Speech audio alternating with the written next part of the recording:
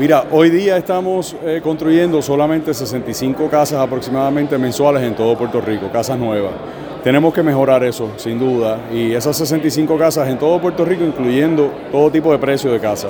Así que, si bien hay una economía que está mejorando y tenemos que aprovechar ese impulso, tenemos que también proveer más casas para nuestro pueblo, ¿verdad? Para la gente que le hace falta, particularmente vivienda asequible, que es el enfoque de estos próximos años de la Asociación de Constructores de Puerto Rico y cómo podemos atender los retos que tenemos por delante para poder proveer esa vivienda asequible, siendo ellos mayormente costos. Tenemos que buscar la manera de poder mitigar los costos, tenemos que reconocer que un 25% del costo de construir una vivienda hoy día son costos asociados a impactos gubernamentales, a arbitrios de construcción, patentes, impact fees, que son mejoras al sistema de infraestructura, ¿verdad? Así que tenemos que buscar la manera de atender eso, particularmente para vivienda asequible, que tanto hace falta en Puerto Rico. Eso es una de las metas principales. Cuando se habla de vivienda asequible, ¿cuál es la media del precio?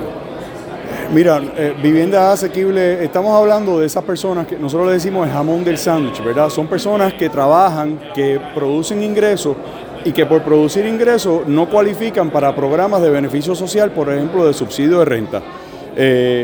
Pero que tampoco pueden adquirir vivienda de 400, de 500 mil dólares porque los ingresos no le dan para eso, así que tenemos que hablar de vivienda de 200 mil a 300 mil dólares. Yo creo que eso tiene que ser el enfoque de lo que es vivienda asequible. No estamos hablando de vivienda de interés social, estamos hablando de vivienda asequible para las personas y familias trabajadoras que producen en Puerto Rico y que no están, que cuando salen a buscar vivienda lo que encuentran es o vivienda antigua, abandonada, que quizás no cumple con códigos de hoy día, o vivienda nueva, pero que está a precios muy elevados. Le pregunto, hablando de vivienda asequible, también hay muchas viviendas que están, si bien se necesita que hay falta de inventario, hay muchas viviendas que están abandonadas, sobre todo en los centros urbanos.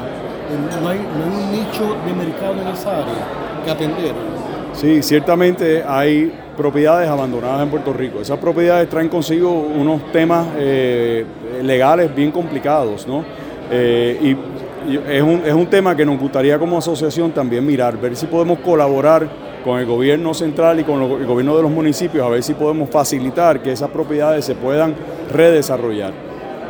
Por otro lado, hay que mirar las cosas en la realidad, ¿no? Y desarrollar en centros urbanos, que es algo que nos gustaría hacer, también tiene una implicación de costo más alto, porque mientras más alto el desarrollo, o sea, mientras una construcción sea de un piso hacia arriba, pues más alto también es el costo de esa construcción. Así que tenemos que mirarlo dentro de la perspectiva de el precio que queremos lograr en la vivienda de Puerto Rico para poder llegarle a las personas que más le hace falta esa vivienda.